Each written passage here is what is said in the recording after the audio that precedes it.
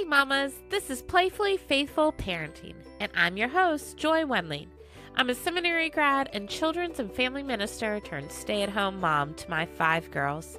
Spiritual parenting is my calling, and it's my passion to help other mamas disciple their kids using the power of play and their own authentic daily walk with Christ. If you're a mama who wants to introduce your kids to Jesus and watch as the Holy Spirit transforms their lives, this is the place for you. I'm so glad you're here. So let's dive in and see how we can partner with God today. Hey mamas, welcome to Playfully Faithful Parenting. I'm Joy, and I am excited to dig in today and talk about, are you raising peacekeepers or peacemakers? So I had an opportunity to preach this week, and I am always grateful for that.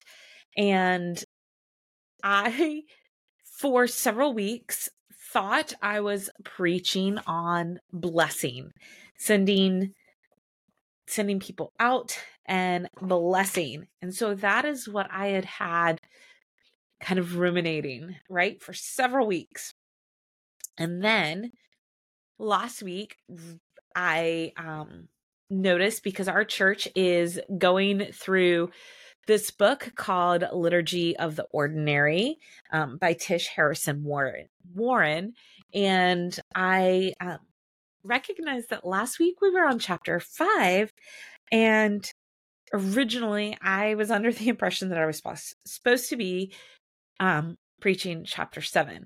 And so then I was like, oh, that's not where we're at. And so I messaged the pastor and he said, no, chapter 6. I did not particularly feel excited about doing chapter 6 because the chapter title of chapter 6 is Fighting with My Husband, Passing the Peace and the Everyday Work of Shalom. But I will say this is probably not one of my gifts. I don't talk a ton about being a wife because that is an area where I still need a lot of growth. And I'm pursuing that growth. I'm working on it. God is working in me. The Holy Spirit's working in me. But it is not a place where I feel confident. So I kind of didn't really talk about that, about the husband part, but I did talk about the everyday work of Shalom. And I shared this past week a quote from this chapter that really seemed to resonate with you guys on social media. And it says, this is a little bit longer than what I wrote, than the quote I shared on social media, but it says, the truth is I get along with most people pretty well. When I do have conflict, it is usually with those I love most. The struggle to love thy neighbor is most often tested in my home with my husband and my kids when I'm tired, fearful, discouraged, off my game, or just want to be left alone. Yes, I can so resonate with you. And I know from the feedback on social media that you guys understand that. And so as I was thinking about it this week, I thought about the job of peacemakers and how in Matthew 5:9 on the Sermon on the Mount, Jesus says, blessed are the peacemakers, for they will be called children of God. And I also reflected on my own life and how I sometimes am not a peacemaker, but more of a peacekeeper. A few years ago, I was on a leadership team for MOPS, Mothers of Preschoolers. You guys probably know that, but they're changing their name, which is crazy, just because it's been MOPS forever. But I totally get it, and Love that ministry. So I remember in their training a few years ago, they talked about peace and peacemakers, and that how sometimes peacemakers have to cause some conflict to resolve a deeper conflict. And so I was thinking about that a lot this week, and I was thinking about in the movies and books, the Hunger Games, there are these peacekeepers, and I'm sure they're in several other movies as well. These militia guys with big weapons who their job is to keep the peace. But what they're keeping is just a lack of violence. They're keeping people under control. They're keeping people from rioting, and they're not solving conflict. They're not getting at the core, and it's not real peace. And people in the Hunger Games are filled with fear and anxiety and um and just this unfulfilled life. And this kind of peace that is just surfacey, that's kept by peacekeepers, is not the abundant life that God wants for us. God wants us to have more. And so with our own children, with our own families and our churches and our neighborhoods and communities, God wants us to be peacemakers, where we sometimes have to make some noise, sometimes have to get a little uncomfortable to be able to create true peace, like Jesus on the cross. That was a peacemaking move, a move to satisfy the wrath of God and bring peace between us and God. And he got uncomfortable. He sacrificed. He was in pain and conflict within himself, even of not my will, but your will be done. And it was the joy set before him was this beautiful reconciliation of us with God.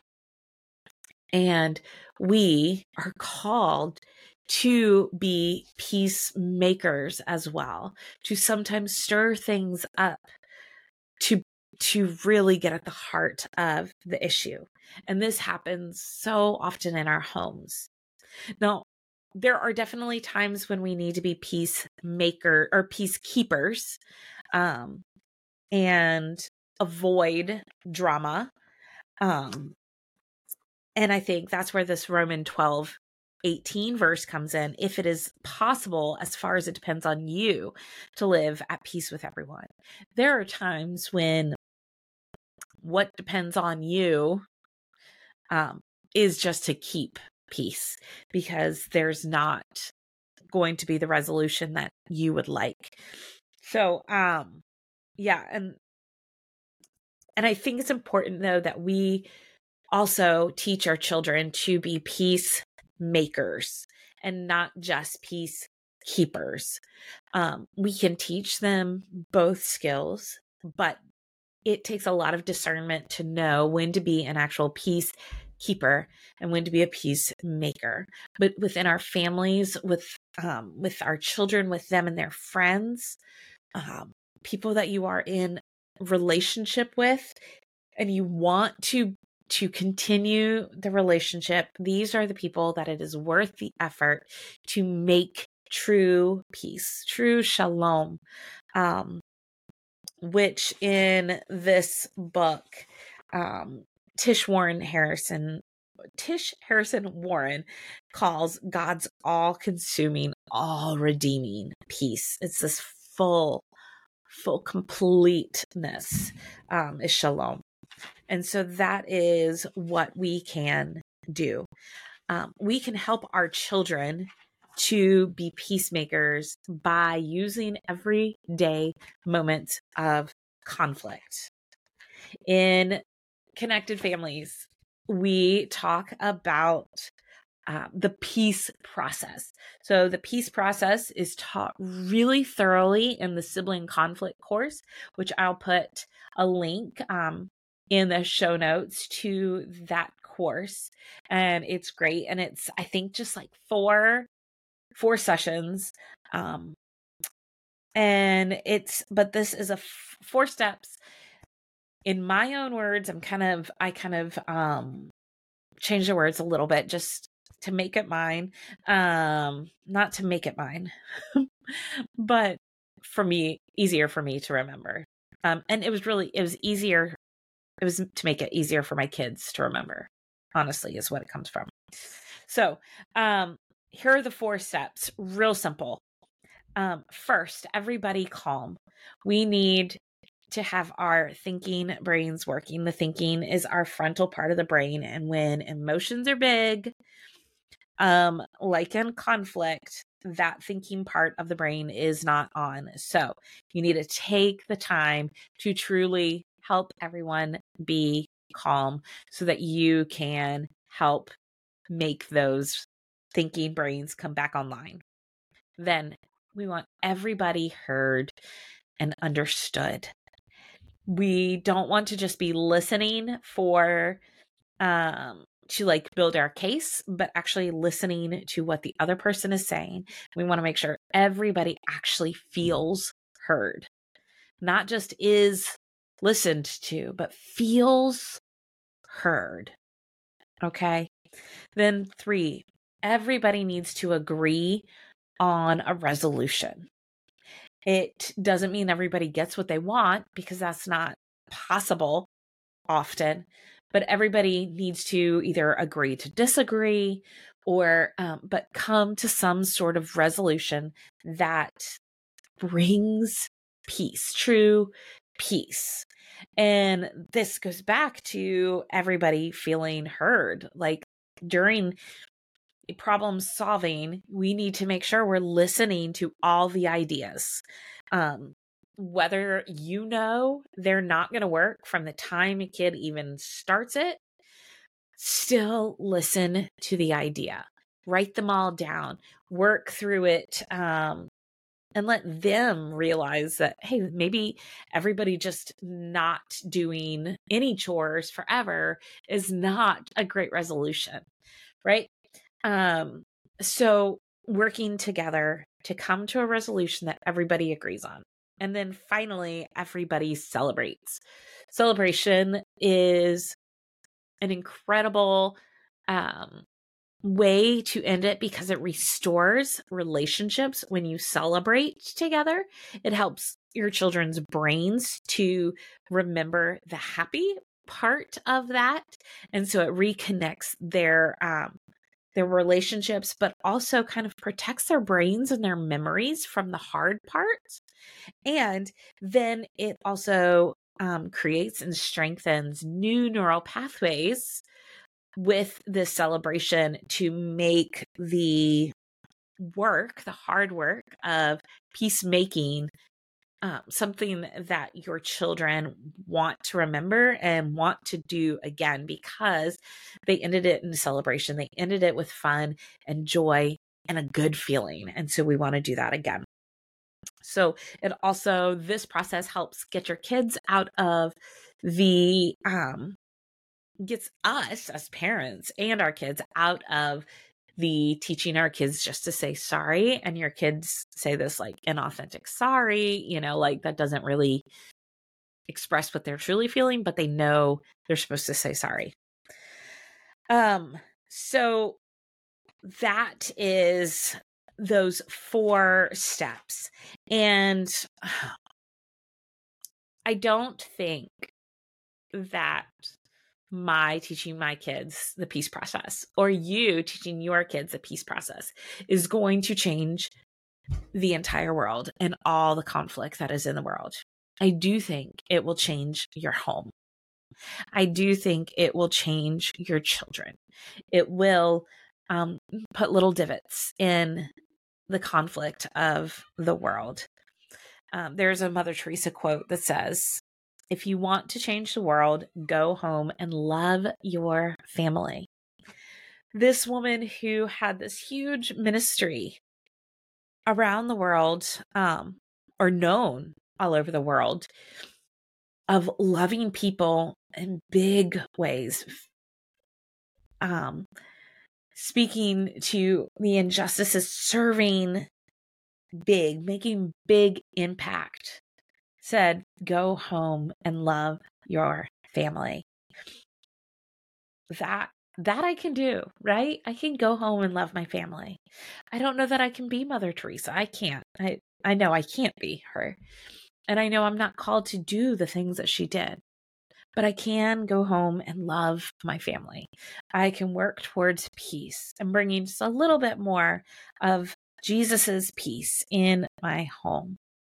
And I also can work myself in recognizing that even when my kids are in conflict, even when there is stress and trouble in my house, that in Christ, I can still have peace. It's not an either or thing that I have to wait. In John 16:33, you've probably heard these verses. Jesus says, I've told you these things so that in me you may have peace. In this world you will have trouble, but take heart. I have overcome the world. Jesus knows we're going to have trouble, but we can have trouble and peace at the same time. And we can help equip our kids to do the same, to have the peace of Christ, even when there is trouble in the world, even when there is trouble in our home, even when we're involved in this trouble. So, this week, as you love and play with your kids and disciple them and discipline them, think about, are you raising peacemakers or peacekeepers? Are you being a peacemaker or a peacekeeper? And on behalf of God, thank you for loving God's kids and playing with them. Well, mamas, that's it for today. Thanks for joining me on Playfully Faithful Parenting. I'd love to keep the conversation going over on the socials. You can find me on Instagram, Facebook, and Twitter. If you felt encouraged or equipped by today's show, do me a favor and leave a review. I can't wait to hear your story. Till next week, keep playing and pointing those littles to Christ.